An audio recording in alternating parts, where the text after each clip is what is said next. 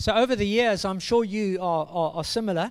Anne has had some favorite meals that she has prepared. She has her go-to favorites. You know, when the family are coming or visitors are coming, your wife pulls out that old winner recipe. And over the years, Anne has had some real winners. The kids dubbed one of them Nice Rice. Mommy, are we having nice rice tonight? I don't know what nice rice was, but it was nice. My favorite is spaghetti bolognese. Barbecue chicken. Anne hasn't pulled that one out the bag for quite a long time. And I think in a similar way, over the years, I've had my go-to book of the Bible. As I look back in my quiet times and the journals of my quiet times, because they're all sort of chronologically or book ordered, so I can tell. My go-to quiet time study book is 1 Timothy. I seem to have loved that. That's my go-to favorite for quiet times. And so I invite you to turn in your Bibles to 1 Timothy. Now, if you're new to the Bible, don't worry. Just look for 2 Timothy. And then go back a page or two. We are so glad we've got our holiday makers are coming in, and I see some. It's just before Hebrews. That's a good hint. If you find Hebrews, Timothy, thanks. Just there. 1 Timothy. So I realized that it was about time I did a series in 1 Timothy, and in fact I started last Sunday night, and I started in 1 Timothy chapter 1, and I looked at verses 1 and 2. And we looked at who we are and what we're sent to do through the eyes of Paul. We looked at Timothy and who our real parents are, our faith parents, and the influences in our lives. We looked at our 3 inherited traits as Christians. And if you've got your Bible open to 1 Timothy, you'll see it's there. It's mercy and grace and peace, and those should be characteristic of all of us. And we saw finally on Sunday night who Jesus is, really, fully man and fully God. And it's all there in 1 Timothy and the first 2 verses of chapter 1. Now, you might ask, why do we study letters? Why is it important to immerse ourselves in a book like 1 Timothy? So short, a letter written specifically to a young man by Paul, an older apostle. And William Hendrickson says this: these letters and others like them tell us about church administration. I'm a pastor. I need to know about how churches should work. Not only that, they stress the importance of sound doctrine. We can have church, but if we get off course, if we start emphasizing and going on the wrong thing, it's not good. They demand, these letters, consecrated living. That is right living. We can't call ourselves Christians and live by some other standard. These letters accurately portray Paul's life and the history of the early church, that first century church. And most importantly, through them, God speaks to us today as well. God, by His Spirit, takes the Word of God and applies it to our lives and our circumstances. And you're going to be aware of that today, I'm sure. That's why we are here. And so I want you to look with me on the screen, the voyage of eternal life, and we're going to turn to 1 Timothy chapter 1, verses 3 to 20 in a second. Eternal life is not a destination. We're not heading towards eternal life. The Bible says quite clearly we're in the journey. We're in eternal life already. Now, we're going to listen to the message and look on the screen, as we always do in 1 Timothy chapter 1, verses 3 to 20. But you're also going to watch as an artist, and I'm going to invite Kendall to come. Kendall has very kindly agreed to help me this morning. And don't let it be a distraction, but she is going to be painting our emblem is the sailing ship. We're going to be looking at eternal life and the journey that we're on in this passage of Scripture that talks in the end, you'll see there, about a shipwrecked faith. We're going to be looking at through the eyes of Vasco da Gama in the late 1400s and the voyages of discovery. We're going to look at the church. This is our ship, the church, and our captain is Jesus Christ. And at the helm is, in this story of the church in Ephesus, is a young man called Timothy. And we're also heading out into, like Vasco da Gama, uncharted seas and open oceans. If you like, the ship is the church called the people of the way in Ephesus. So let's read in our Bibles 1 Timothy chapter 1, and I'm going to read from verses 3 to verse 20. As I urged you when I went into Macedonia, stay there in Ephesus so that you may command certain men not to teach false doctrines any longer, nor to devote themselves to myths and endless genealogies. These promote controversies rather than God's work, which is by faith. The goal of this command is love, which comes from a pure heart and a good conscience and a sincere faith. Some have wandered away from these and have turned to meaningless talk. They want to be teachers of the law, but they do not know what they're talking about or what they so confidently affirm. We know that the law is good if one uses it properly. We also know that the law is made not for the righteous, but for the lawbreakers and for rebels, for ungodly and unsinful, for unholy and irreligious, for those who kill their fathers or mothers, for murderers, for adulterers and perverts, for slave traders and liars and perjurers, and for whatever else is contrary to sound doctrine that conforms to the glorious gospel of the blessed God, which he entrusted to me. Now we go into the section entitled The Lord's Grace to Paul. I thank Christ Jesus our Lord, who has given me strength, that he considered me faithful, appointed me to his service, even though I was once a blasphemer and a persecutor and a violent man. I was shown mercy because I acted in ignorance and unbelief. The grace of our Lord was poured out on me abundantly, along with the faith and the love that are in Christ Jesus. And here is a trustworthy saying that deserves full acceptance. Christ Jesus came into the world to save sinners, of whom I am the worst. But for that very reason I was shown mercy, so that in me, the worst of sinners, Christ Jesus might display his unlimited patience as an example for those who would believe on him and receive eternal life. Now, to the King, eternal, immortal, invisible, the only God, be honor and glory forever and ever. Amen. Timothy, my son, I give you this instruction in keeping with the prophecies once made about you, so that by following them you may fight the good fight, holding on to faith and a good conscience. Some have rejected these and have so shipwrecked their faith. Among them are Hymenaeus and Alexander, whom I've handed over to Satan to be taught not to blaspheme. So we're going on this voyage this morning with Timothy at the helm, as it were. We are on a sailing mission for the Master. We're discovering new worlds and lost treasure. And the first picture is going to be of us heading out from harbor, if you like. And of course, dangers aplenty await us on the journey. But let's get our ship launched, shall we? First of all, I want to show you what this outline of the passage of Scripture looks like before we get into the four pictures that Kendall is beginning on the first one already.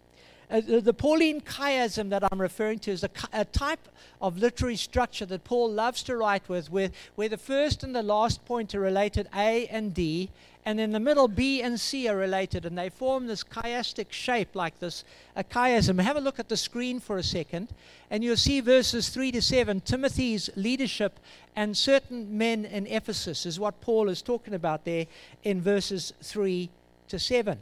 But that's related to the end of the passage, and that's why I read those verses right at the end. You might think they're unrelated, but verse 18 onwards is related to that. Timothy is his good fight. Timothy, you need to struggle, and I'm going to help you in your struggle against these certain men, Hymenaeus and Alexander, who seem to epitomize or to have gone a step too far. But in the middle is verses 8 to 11. If you like that section B, the good law for bad men. The law is written for bad people. And versus the glorious gospel. Which one do we want to emphasize today? Which one do we want to uphold in the church? The glorious gospel or the old law? It was good, but it was for bad men. And then finally, that's related in the end to Paul's testimony as an example of the glorious gospel transforming life and changing him. And so these, you'll see, let's see if those X shapes come into the screen. Let's see if there's one more push. No, it doesn't.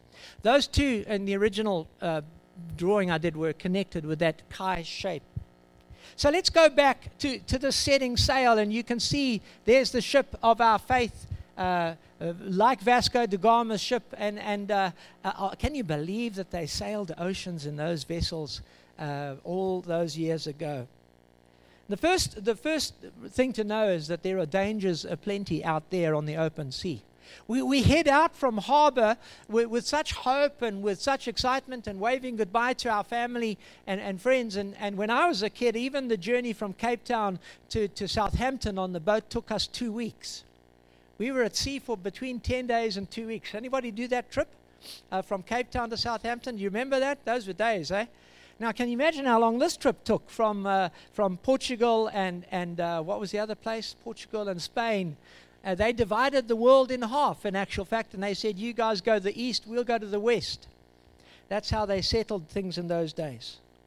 You know, sometimes, though, Paul wants us to know, in avoiding sandbanks and riptides and the doldrums, the dangers that there are for our ship, that is, we are so excited about launching out into the ocean. But the three dangers are false doctrine and controversy and legalism. And I want you to look at verse 3 to start with there. Verse 3 says there are people in Ephesus and they are teaching false doctrines. Already within the early stages of the church, there were men who were teaching false doctrines. That Christ had not been raised from the dead. That the resurrection, if you like, the second coming had already happened and so on. That Jesus wasn't fully God. And sometimes it's the people who know the law the best who break it the most. Wouldn't you say that's true, our lawyer in the church?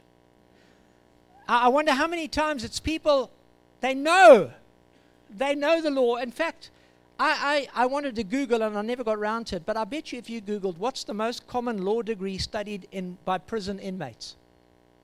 I bet you it's law. You see, the law is for bad men. It's to show them how to break the law better and how to get out of it when they break the law. And that's true often of prison inmates. It's true sometimes in the church that it's the people who theoretically know the way of God and the path of righteousness that are sometimes the law breakers. The greatest risk to this sailing ship that is heading out of the harbor now is not the risk of outside piracy, but of internal mutiny. And we can see that very clearly from all the epistles here. Paul warns a young Timothy about those who see themselves not as lawbreakers saved by grace, but as law keepers employed to ferret out any undue expression of grace in the church. Now, can I say that again? Because it's true. We should see ourselves as lawbreakers saved by grace, not as the law keepers, the referees in the church who ferret out any unworthy expression of grace. And Paul said in verse 4, they devote themselves to this. Never underestimate their energy or their knowledge, their study capacity, false teaching and endless controversies. And then their righteous vigor, they actually steer the ship onto sandbanks and into the doldrums. And Paul warns Timothy, just be careful about men and women who secretly crave authority and respect. In verse 7, they want to be teachers themselves, and so they begin to undermine the rest of the authority of deacons and elders in the church. Just a quick word of caution. Before we throw guys like Hermanus and Alexander and others to the wolves, or in using our analogy, and before we just chuck them overboard and put them in a life raft and set them adrift, let's check our own hearts, because verse 5 says we mustn't spend all of our time and energy trying to ferret out these kind of issues. These things distract us, and they detract from the main focus, which is verse 11, the glorious gospel that has been entrusted to us. So verse 5 says, test your heart, make sure the goal of your question is love. Can you be sure that your own motives are pure and untainted? Does your own conscience stand up to potential scrutiny? And that's good advice for all of us who would seek to correct and guide others. So instead of being stuck on the doldrums here, you can see that second ship that Kendall is painting there. The sails are down, the anchor is out, and they've gone along on the beach. They put up the umbrella. They're having their Mai Tais and their cocktails and whatever else. They have lost sight of where they're going to be, and they don't realize that their ship is actually sitting on a bit of a sandbank, and that's what we want to avoid. Let's instead put up the full sails. Let's get going. Let's just, those sailing ships, when there was a little wind, but when they wanted to really motor and the winds were perfect, they would let out the foresail and the top sails and the back sails, and it was a beautiful sight. And what Paul does next is he shows us what a church in full sail power looks like. And he shares his own life story, his faith story, his own personal testimony. And I want us to look at verses 12 to 17 now, because you know what it is about your faith story? It's personal, it's real, it's given face to face, and although people can ignore it and dispute it and question it, they can't deny it. They can't just say it's not true, because it's you, it's their friend talking. And so it goes into the record, the personal testimony. Now, if you're having a look at the bulletin, you'll see, secondly, the second point here is raising up the full sail power of our personal testimony. But the 3 points that follow are different to what's in the bulletin. And I'd like to apologize for that. That's my error, because I just read it quickly and didn't realize that actually the text is quite different. There are many ways to do your testimony. This is another fresh and new way to do your testimony. I want you to notice that, first of all, if we start with our thankfulness to God for who and what I am. If you've got a smile on your face and you walk around the village of unhappiness and you just say, and people say, well, why are you happy? There's no power. I'm happy. We've got power. Okay, stop bragging now. They've got generators there. I'm thankful to God for who I am and for what He's done in my life. And you look at verse 12. He's given us strength. He's considered us faithful, if you like, worthy of something. And we're even useful to God. I'm really thankful about that. And I might be ill. I might be aging. I might have a twisted ankle. I might have a bad back. I might have shingles. But you know what? I'm thankful to God. And that should show in our lives. And people should want that. How many of us are Christians and people look at our faces and say, boy, they're not thankful for anything. I don't want what they got, because it's obviously not working for them. Secondly, what kind of a person I used to be. Because Paul says here, I'm thankful to God, but he's appointed me, verse 13, though I was once a blasphemer and a persecutor and a violent man. Tell people, I wasn't always this way. I was actually quite a negative person. I was a doubter. I was a grumbler. I was a fearful person. I was self-centered, self-seeking. It was all about money for me. Whatever's true for you, what your life used to be. And then thirdly, you come on to what happened and how Christ has changed your life. How Christ changed my life. Look at the second part of verse 13. I was shown mercy because I acted in ignorance and unbelief. And the grace of our Lord was poured out on me abundantly, along with faith and love that are in Christ Jesus. There is the gospel right there in that verse. Do you know what? I didn't deserve this, but what Jesus gave to me was mercy. I deserved punishment, but I was given mercy. I was pardoned. Do you know what? I didn't have anything of myself. I hadn't worked for it or earned it, but God lavished grace on me. He gave me this faith that it takes to believe. That's even a gift from God. God gave me faith, and you know what? Where before I felt unloved, now I'm loved. I'm loved by God. I'm loved by the family of God. Don't you want this kind of mercy and grace and faith and love in your own life? When a church is filled with people like that, can you see the sails are full blown there? That's the Vasco da Gama, by the way, emblem, the cross. That's true to his ship. It was slightly different, but that's true.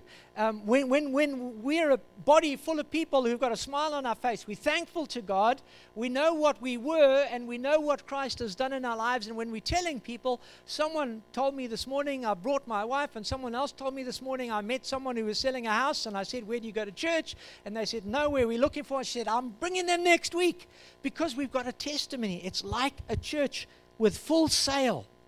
It's irresistible. And so finally we come today to verses 18 to 20. And we return to this tragic end of the voyage for those who were determined to shipwreck their faith. It might be interesting and tempting to pursue the rabbits in the text today. And boy, there's some great rabbits at the end of chapter 1. For example, what does it mean to be handed over to Satan? If someone shipwrecks their faith, does that mean they swim to shore or do they drown? What does it mean to be taught not to blaspheme? So these are all rabbits that we could go chasing, and those would be some of the interesting controversies. We could argue about this and argue about whether you can lose your faith and argue about blasphemy and all these issues. And Paul has said, no, don't do that, Chris, not this morning. Don't chase those rabbits. Stick with the main thing today. And I want to do just that. Finishing without shipwrecked faith. Verses 18 to 20, and Kendall is now going to be drawing tragically. Not a ship heading out on a bearing with full of excitement, but stuck now in the doldrums and the sandbanks and the riptides. But not a ship at full sail that was sharing the gospel and excited about their faith, but sadly now is run aground on the rocks. I was struck by the fact that a genuine believer, verse 19, could reject these. Have a look at verse 19. Holding on to faith and a good conscience, some have rejected these. And the challenge in my quiet time was, Chris, could this ever happen to you? And Rex Matthew once said to my brother Brian, the fool says, this will never happen to me. And so we need to look at this and say, I referring to faith and a good conscience, I don't want to reject those. I don't want to shipwreck my faith. And here are 3 voyage safeguards, if you like. And we're going with the voyage here. Stay on course, verse 18. Stay in the race, verse 19. And stay out of Satan's storms, verses 19 and 20. Several times and places in Scripture, Paul makes reference to an event at the beginning of Timothy's life and faith journey. In 1 Timothy 4, verse 14, he explicitly says this, do not neglect your gift which was given you through a prophetic message when the body of elders laid their hands on you. And he mentions it again here in verse 18. And here's the point of that reference. Paul is saying to Timothy, remember what the bearing was when you headed out from harbor. What were the prophecies made when the elders laid hands on you? What was said about the direction of your life? What did your mom used to say about you? What was prayed about you when you were dedicated as a young believer? Parents, we remember these things. What were the things that were said of our children? What has God said to our kids? Now go back to those, Timothy, and remember that bearing. Stay on course. Align yourselves with what was said of the past about what your life purpose and journey would be and what was confirmed to you by the Spirit of God. But stay in the race as well. Paul uses the fight analogy. He loves the fight. Stay in the fight. We're staying with the sail. It's stay in the race. You may feel like you've got behind, that you've been in the doldrums for the while, and Satan would come to you and he'd say, don't bother about joining the race again. Just stay where you are. You've messed up so badly and so frequently and so often. You're not even going to cross the finish line. And I want you to know today the message for all of us is stay in the race. Stay on course. And like a boxer who is behind on points in every round, just hang in there and go for the knockout punch. Do you know what I mean? Just wait. It could happen. And finally, stay out of Satan's storms. Wow. Satan takes notice of your progress and mine. And he will try to intercept and maroon your ship of faith. He will try to distract you and detain you. If I take my eye off the prize, he'll steer our ship onto the rocks. And then the tragedy will be great.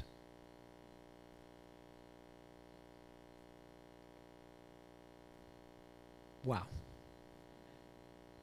You want to do Nelson? This you might think is Nelson the seagull.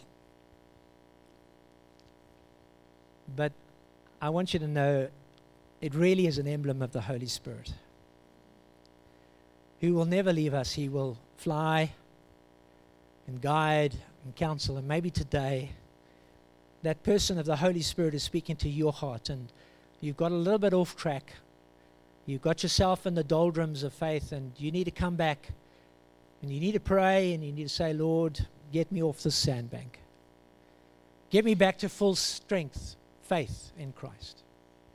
And today this can be your story. How's your voyage of faith going? Are you just starting out? Are you enjoying a full sail burst of speed? Are you in the doldrums? Have you let yourself get far off track? If you have one moonless night, you'll run aground.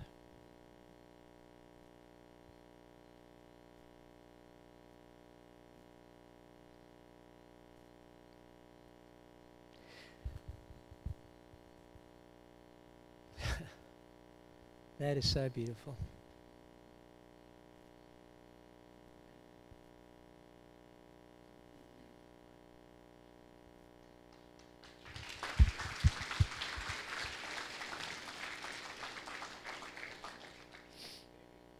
Don't show the next slide, guys. That's fine. You can turn the computer off, but let me read this tragedy of the Grosvenor.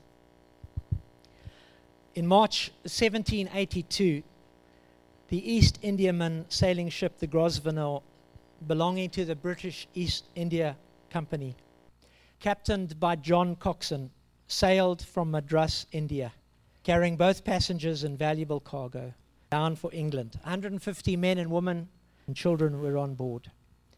And due to its late departure from India, the Grosvenor sailed alone. The voyage was rough and plagued by storms. Captain Coxon was in command on the night of the 3rd of August. The chief mate and ship's navigator, Alexander Logie, was ill and was not at his post. At 1 a.m. on the 4th of August, the lookout crew called the warning.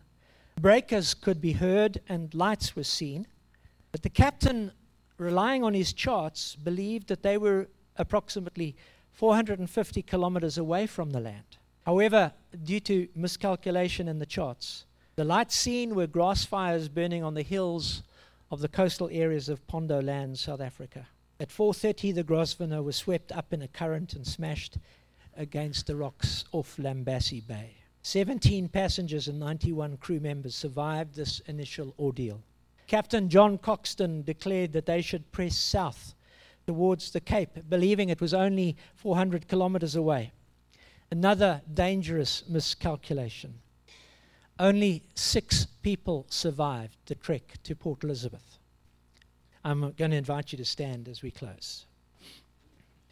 Holy Spirit of God, precious dove of the Holy Spirit, ever present, ever watchful, guide us, speak to our hearts today. Reveal to us each one where we are in this journey. Just beginning full of hope, marooned and bedraggled and sails down. Are we going full steam, Lord? And is there danger ahead? Are there rocks ahead that we are somehow ignorant of? Lord, Spirit of God, speak to us. I'm going to invite you to pray with me part of the Lord's Prayer in Matthew 6, verse 13, that says, Our Father in heaven, lead us not into temptation, but deliver us from the evil one. Our Father in heaven, lead us not into temptation, but deliver us from the evil one. In your heart, say that again. Our Father in heaven, lead us not into temptation, but deliver us from the evil one. For your glorious gospel's sake. Amen. I want to invite you to come back tonight. I want to give you an appetizer. We're continuing in the series in 1 Timothy. And I'm going to be asking the question, men, should we be praying more expressively? And ladies, should you be dressing less expensively? Come back tonight and we'll see as the first church and the 21st church collides. God bless. Won't you stay for tea and coffee?